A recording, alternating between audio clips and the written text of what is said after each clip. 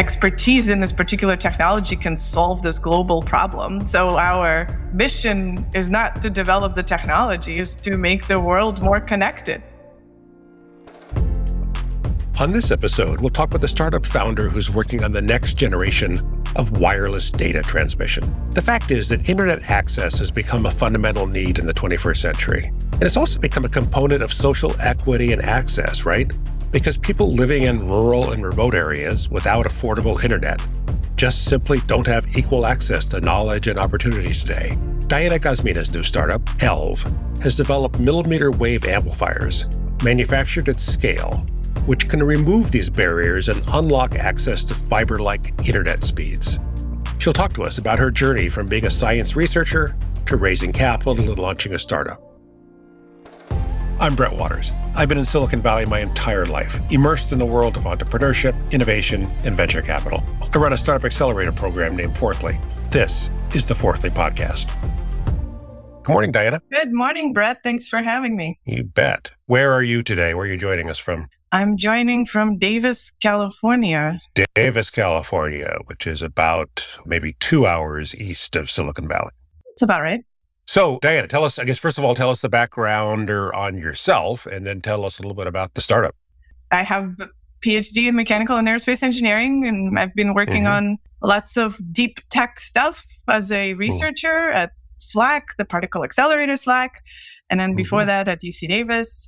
And then one beautiful morning decided to start a company. And so company Elve focuses on making millimeter wave amplifiers, and they are part of the infrastructure that is needed to build interconnected world. So me and you are joining here remotely, and many people do that today. And so to support that, you need very, very fast connections. And across the world, even in the United States, the infrastructure is not there quite yet to have this, to support this hyper-connected world. So we are making hardware that makes wireless connectivity seem like you are connected via fiber. So that is what Elve does. So here in the Bay Area these days, if you say that you used to work at SLAC, many people think of the real-time communications platform that is now owned by Salesforce. But in your case, you're talking about SLAC, the Stanford Linear Accelerator Center, or what used to be called the Stanford Linear Accelerator Center. All right. Yeah, it's the beautiful long building that goes under 280. Right. And they accelerate electrons to very, very fast speeds to make basic science possible. And sort of a lot of discoveries comes from SLAC and places like SLAC. So speaking of acceleration, so Diana, I am old enough that I remember connecting to the internet using a 300 baud modem, and we have accelerated connection speeds a bit since then. Now, most people are on gigabit connections, and we kind of expect that to be in our lives wirelessly, just kind of in the air wherever we go. That's right. And then we get very upset when it's not there, just a few blocks away. So explain to us how your startup is fixing this problem. So, well, you're talking about gigabit links. And so that's sort of your primary phone connection to whatever the network is available. So your phone needs to have a good quality connection to the network, but then your network at the location you're connecting needs to have also a good quality connection. So any location that has a bad quality connection disrupts the entire network unless you have some sort of backup plan or that particular connection is good. So it's fairly easy if you are somewhere near a fiber line, then you can connect to that network. That's a really fast connection. But if you're a little bit further away from that, then that's where you run into trouble. And fiber is very expensive to lay. It could be on the order of 50 grand per mile, depending on exactly where you're doing. So it's very expensive. And so there is a huge benefit of being connected to a wireless network. And there's definitely space-based and terrestrial-based networks that are being developed today. And so what we are doing is making devices that allow you to make a very fast connection from one post to another post, or from that one post all the way up to space. And the connections we can make are more like 10, maybe as much as 100 gigabit per second. So very fast connections. So you can use those for backhaul, so to support that network such that, you and I can, have a very fast connection nearby if we are not somewhere near a fiber line. And so, as you know, US is focused a lot on developing this network and taking it to sort of places that have been hard to be connected. And certainly a lot of people have, during the pandemic times, moved to very beautiful places to work. That was the silver lining of the pandemic, is suddenly many of us could work from anywhere. Right. But you can only do that if you're on a good connected line, right? And so that network is going to take time to develop, and certainly for it to be fast, you need hardware. Surprisingly, you actually need hardware. Software doesn't quite solve that problem. Software helps a lot, but you still need actual boxes that provide you that connection. Last time I checked, software still has to run on hardware. Yeah. Yeah. And it certainly empowers hardware to do a lot of amazing things. So, you start with hardware and then you build software. And then at some point you have to go back and say, oh, I need new hardware to push further. Right. See, you sort of touched on the fact that there are multiple links involved in kind of an ordinary internet connection. So right now I'm sitting in my home office. So my computer is talking over Wi-Fi to my home Wi-Fi router. And my home Wi-Fi router is talking to a connection from my cable company. And my cable company is talking to some backbone somewhere who may be broadcasting my signal up to a satellite and bouncing it off of a satellite down to some receiver somewhere else in the world, which then connects to a backbone provider, which then connects to a local telephone company, which then connects to a local Wi-Fi router, right? So there's a lot of links in there, and we have the proverbial problem of the chain is only as strong as the weakest link in the chain, right? Yeah. Yes. So explain to us kind of specifically where on that chain you are working. Well, I guess it's a good business in that we can be in any one of those locations. So that's the beauty of what we are building. I mean, effectively anything that you would broadcast over the air, every spot that receives and then transmits to the next location is where our amplifier can live, which means we need to make a lot of them, right? If we are to build up the network. And your amplifier is for wireless. Is that correct? Correct. It is for the wireless network. So, we could be on the end of a fiber line, right? If you're trying to broadcast away from the fiber. We could. There has also been interest in installing this in homes because, as you might have noticed, your Wi-Fi is not always as great if you have lots of visitors, right? Yeah. Because now you suddenly have a high demand and there's just that connection. Data rate is not big enough to support multiple users, right? So when the pandemic began and Stanford switched my Stanford course over to Zoom, on my first night of that quarter, I suddenly realized that the class was a disaster because my internet connection was challenged in some way. And I told everybody to hang on. I told all the students to hang on a second. And I walked around the house and found out that my wife and 2 daughters were each streaming their own movie while I was trying to teach at Stanford via Zoom. There you go. See, you experienced it. So it's not something we have pursued heavily yet, but we definitely have heard a strong interest in deploying the solution that we are focused on in homes or in factories or in businesses, such that you have that high data rate wireless connection sort of via your, in your local network. That's a little better than Wi-Fi, or actually much, much better than Wi-Fi. And who are your customers today? So our initial focus is actually on space-based networks, just because they're a little bit more price tolerant. It's something that they have worked with for decades, this particular technology. So they understand it. It costs this amount. And we're not quite at the price point where we can deploy in a terrestrial network or home network, because we're not quite there with price. But even to access the space-based network, we had to drop the price down significantly. So we've already demonstrated about a factor of 10 cost reduction, so sort of from where we started. But initial focus, space-based networks. So these space-based networks then would be people like Starlink, AT&T, I don't know, T-Mobile, I don't know Yeah, lots of people, Intelsats, lots of people have, right? And Hughes is well known, right? You see it on people's homes. Hughes, right? Yeah. Right.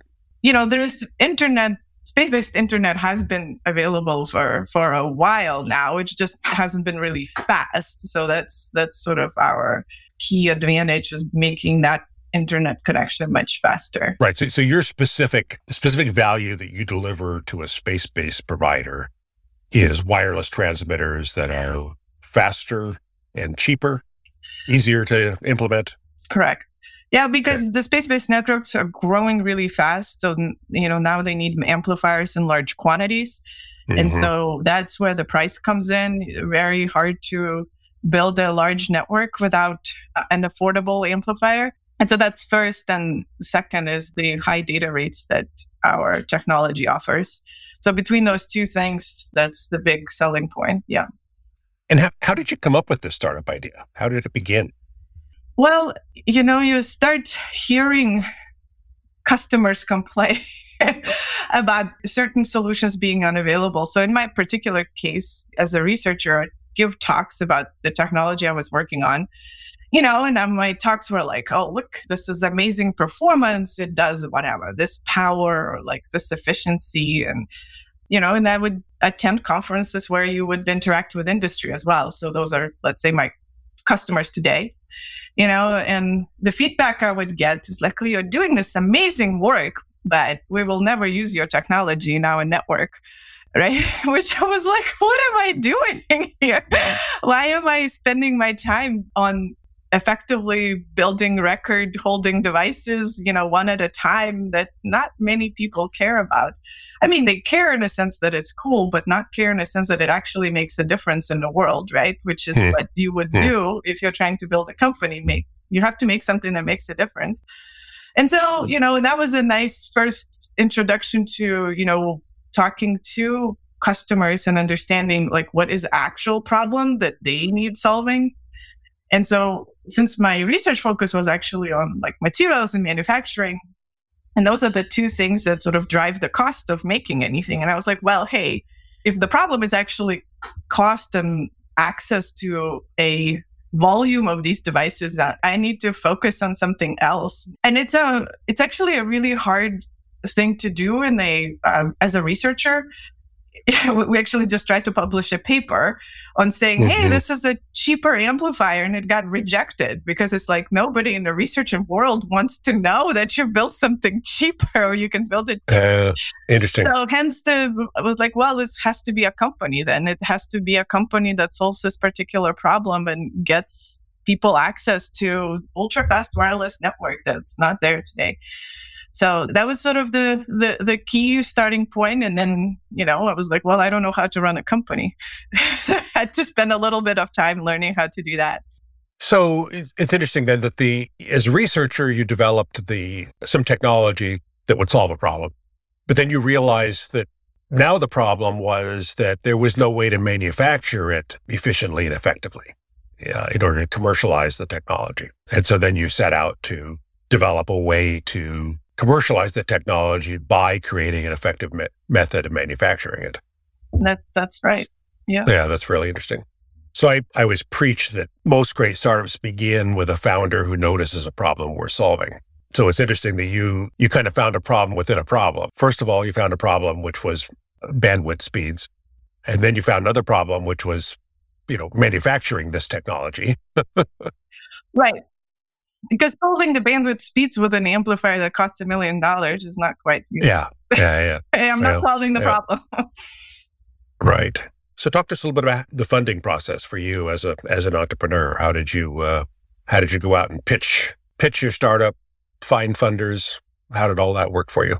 Well, first I invested into the company myself. So a lot of the initial work, design work and patents and sort of getting initial consultants was self-funded because you sort of needed to have a base to get it kick-started, and then started to build a network of advisors that have built companies before, which was sort of the first introduction to the, how do you build a startup and where do you start fundraising? And meeting you in the class first and then at Fourthly definitely helped prepare for talking to investors. And then it actually went, I think, fairly easily on the one hand. On the other hand, you never know enough when you start. It's a complicated process and you're dealing with professionals that certainly know no matter what much more, right? This is what they do every day. But generally speaking, given the size of the problem we were solving and the solution that we had and sort of the team expertise that was put together by then, it definitely helped talking to the initial investors. And we had, interest right away in what we were doing. And sort of we kept perfecting the pitch. And so, it ended up, we finished this pre-seed round last summer. And we just finished our seed round, a couple of months ago. And so getting ready for Series A. So fundraising is definitely a constant part of running a startup. But I think I would say probably not, it's an important one, maybe not the most important one. I think it's most important one is focusing on your customers. So we've also spent a lot of time working with customers and seeing what kind of funding we can get from that, whether it's prepayments or some other way of collaborating on solving their problem. And that certainly is better for the company, both from investors' perspective, but also from dilution perspective. Right, for sure.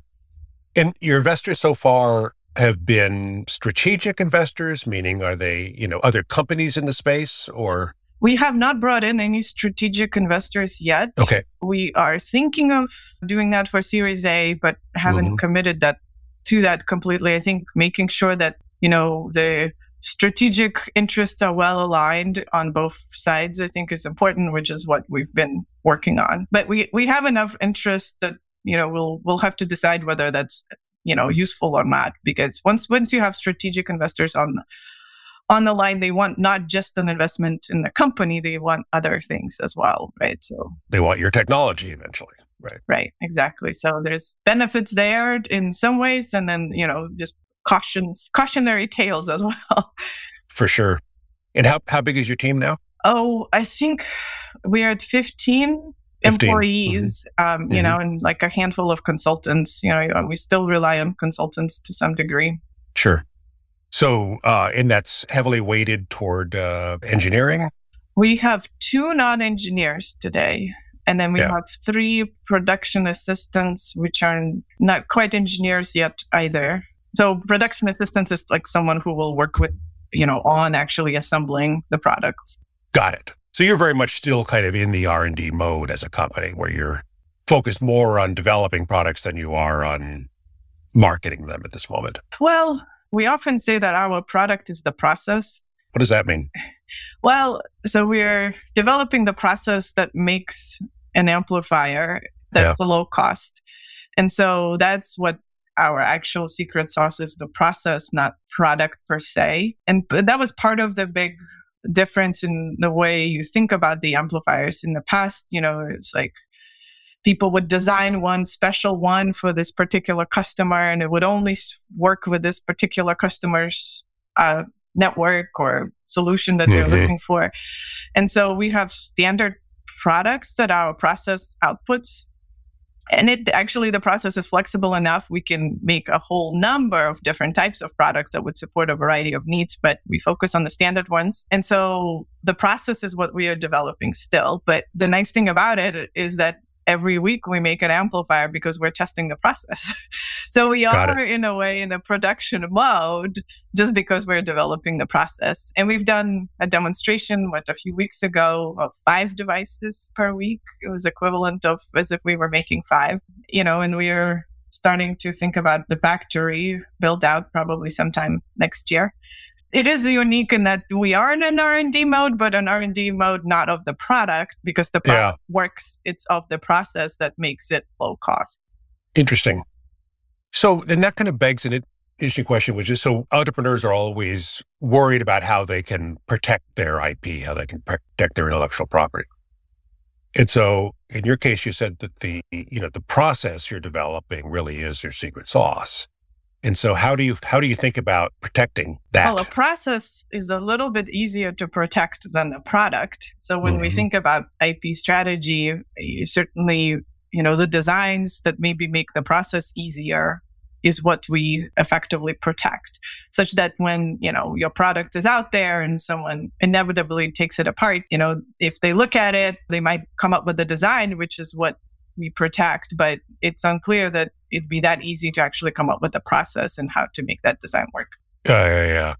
Because I could reverse engineer the product. Right. But reverse engineering the product doesn't necessarily help me understand the process. And so you'll be stuck with the expensive approach potentially if you don't understand all the others. Yeah. And so it comes down all the way to the materials we use, right? We have some fancy materials that are really hard to make, but they give us enormous advantage. And so those are the kinds of things that you kind of have to build up around your technology. And of course, ideally you patent as much as possible, but it's expensive to do. So, we're still working on understanding what's the right balance of patenting versus not. Because when you patent, you also disclose what you're doing. Right. That's the irony of it. Yeah. You get protection, but you get protection in return for disclosing to the world how you're doing it. Exactly. So but then, right, if you are running a team and you start giving your products to customers and, you're hiring and there's different people that come to work for you, there's always concerns on, there will be technology leaving. And so the only solution to that is just be faster and innovate or continue to come up with new ideas, right? Right. So Diana, you've been on an interesting journey from having, been a researcher. And I presume that, when you were getting your PhD, the reason you were getting your PhD was that you envisioned a career in research and academics, right? And so you've been on a journey from that to deciding to create a startup, to going out and raising 7 figures of funding from investors and building a 15+ person team and talking to big global customers. So that's a pretty amazing journey. But what were the hard parts for you personally? What are the hard parts? Well, certainly talking to the big companies is always hard. They often live in a different world and see the world differently than a startup. So that's definitely a challenge.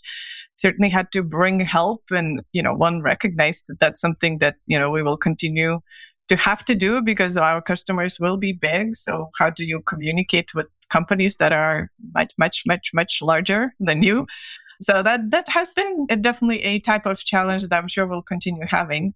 And then I think building the team is always a fun challenge, right? So you're trying to recruit best of the best and, trying to tell them to leave their great, reliable workplaces to come to this crazy journey with you. That can be a challenge that can take a bit of my time. I'm ambitious in that I try to recruit the best people. So we've been pretty successful so far. So that's, that takes a lot of my time. And then keeping the team focused, I think the word focus is probably used, a number of times a week because there is a thing to recognize that you probably have 1,000, maybe thousands of problems to solve that you can solve. Yeah. And so, but you really only need to focus on 10. And so making sure the team knows what are the 10 that they need to focus on. And I think that is maybe the easier part, but helping them not worry about the other thousands that are still on the list and sort of cope with the fact that, some problems will just go unsolved for a while. And it's okay because otherwise we can't build the company if we try to go and solve all of the problems. So keeping the team focused on kind of the 10 problems that matter right now has been a big part of your challenge. That certainly has been a big part of the challenge. And then just deciding to start a company, so I'm just walking back from the comment you made, was certainly a challenge. It took, after I started it, I was like, I should have done this a year ago.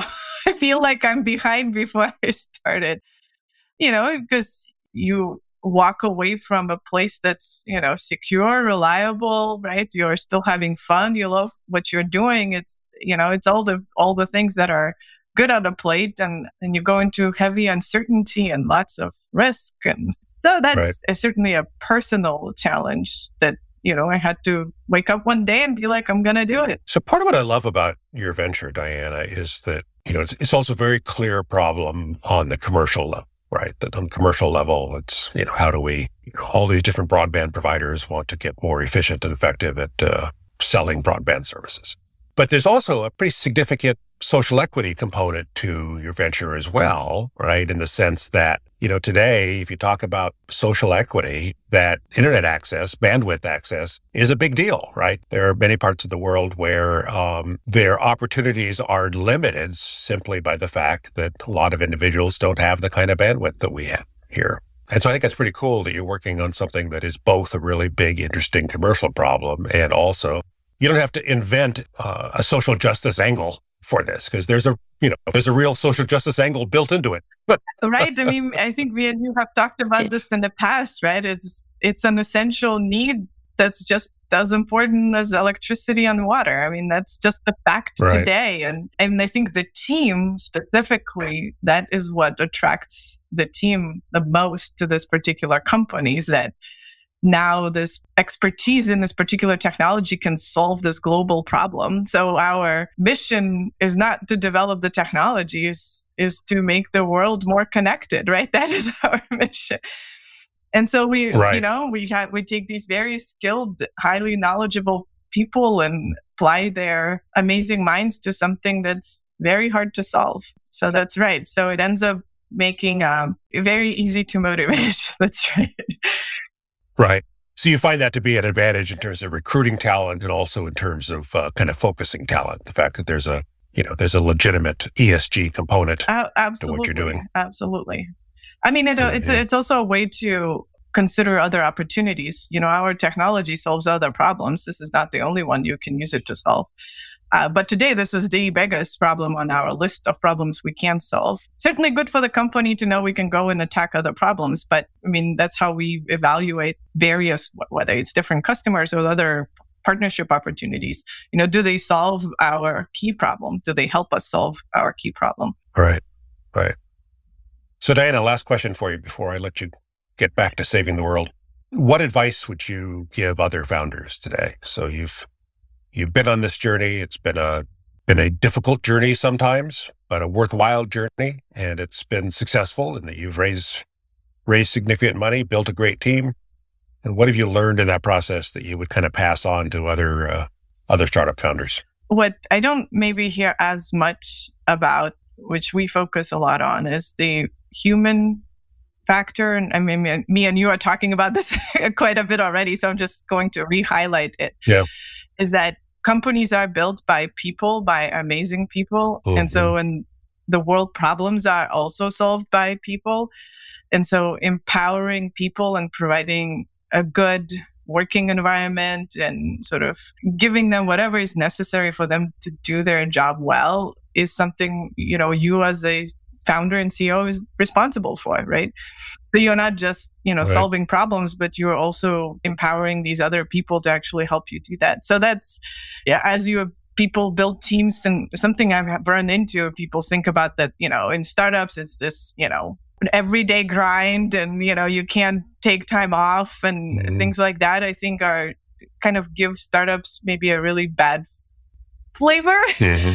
And I don't know whether it's necessary. It is certainly, part of life. But I think if it's talked about and people are prepared for it, and there is other ways to sort of offset that, you can actually build really strong teams that love what they do and they will come and work really hard on helping the world solve that problem.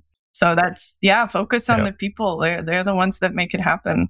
Focus on the people. They're the ones that make it happen. It's a perfect note to close on. Diana, thanks so much. Thanks so much for joining us. Appreciate it. Okay. Thank you, Brett. This has been the Fourthly Podcast. If you've liked what you've heard, I'd really appreciate it if you could spare a moment to leave us a review on Apple Podcasts. Your support truly makes a difference. You can find out more at fourthly.com. Until next time, I'm Brett Waters. Thanks so much for listening.